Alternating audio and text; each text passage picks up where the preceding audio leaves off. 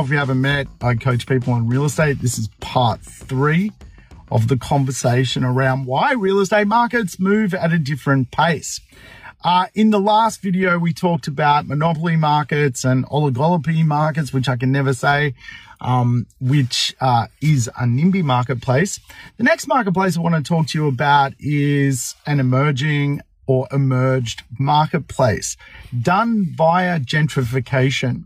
Gentrification is really just the change of social status. When a marketplace is very ungentrified, the change of social status has a longer journey to go. This can be both good and bad when it comes to the overall results from real estate, and why emerging marketplaces with emerging social status can often take a lot longer to get instant growth than other marketplaces. The more polished an area is when the market is going, generally what you see is a more polished result